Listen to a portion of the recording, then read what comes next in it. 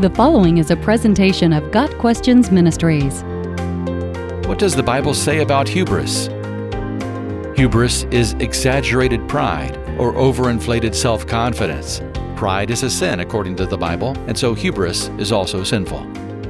Men in the Bible who were filled with hubris include King Nebuchadnezzar, King Belshazzar, Goliath, the rich fool in Jesus' parable, and King Herod. All of these men were judged by God for their sin of pride. Probably the best example of hubris in the Bible is Satan's sin that led to his downfall in Isaiah 14, verses 12 through 14. Before his fall, Satan was known as Lucifer, a beautiful and powerful archangel. Yet his God-given, glorious position was not enough for him. Lucifer wanted the honor and worship that belonged to the Lord. His hubris was so excessive that he rebelled against God, and it destroyed his position and potential. When Lucifer sinned, he lost his place in heaven and took a third of the angels with him. Lucifer became Satan, enemy of God, and he brought pride with him and has used it to corrupt humankind ever since. In his temptation of Eve, the serpent presented the forbidden fruit as desirable for gaining wisdom. That is, he incited hubris in Eve's heart.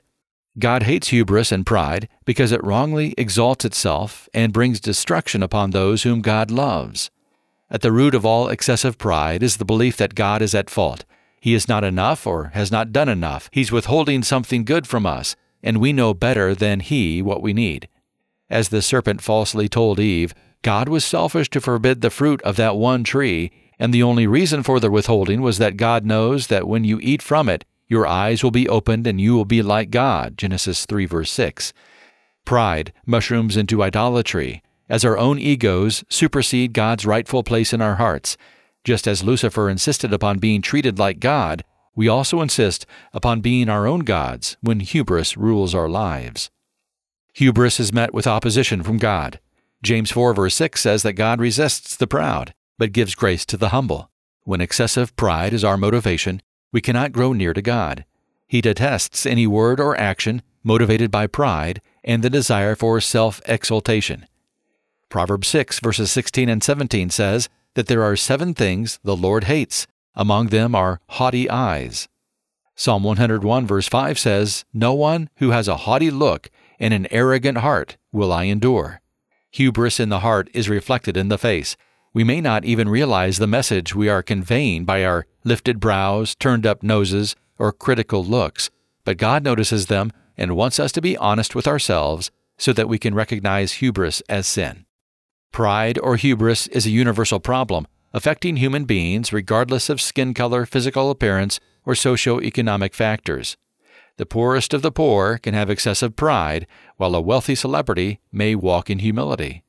Hubris is a heart condition we all must guard against, or it will destroy us as it destroyed Lucifer. To combat hubris, we must seek humility by continually examining ourselves in light of Scripture. We must remain mindful of the grace God has shown us and how undeserving we are. We can practice the art of considering others as better than ourselves and seek to serve rather than be served. Killing pride is a painful but necessary part of becoming more like Jesus.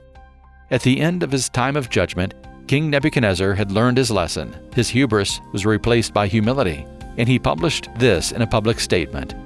"Now I, Nebuchadnezzar, praise and exalt and glorify the King of heaven, because everything he does is right, and all his ways are just, and those who walk in pride he is able to humble." Daniel 4, verse 37. Got Questions Ministry seeks to glorify the Lord Jesus Christ by providing biblical answers to today's questions. Online at gotquestions.org.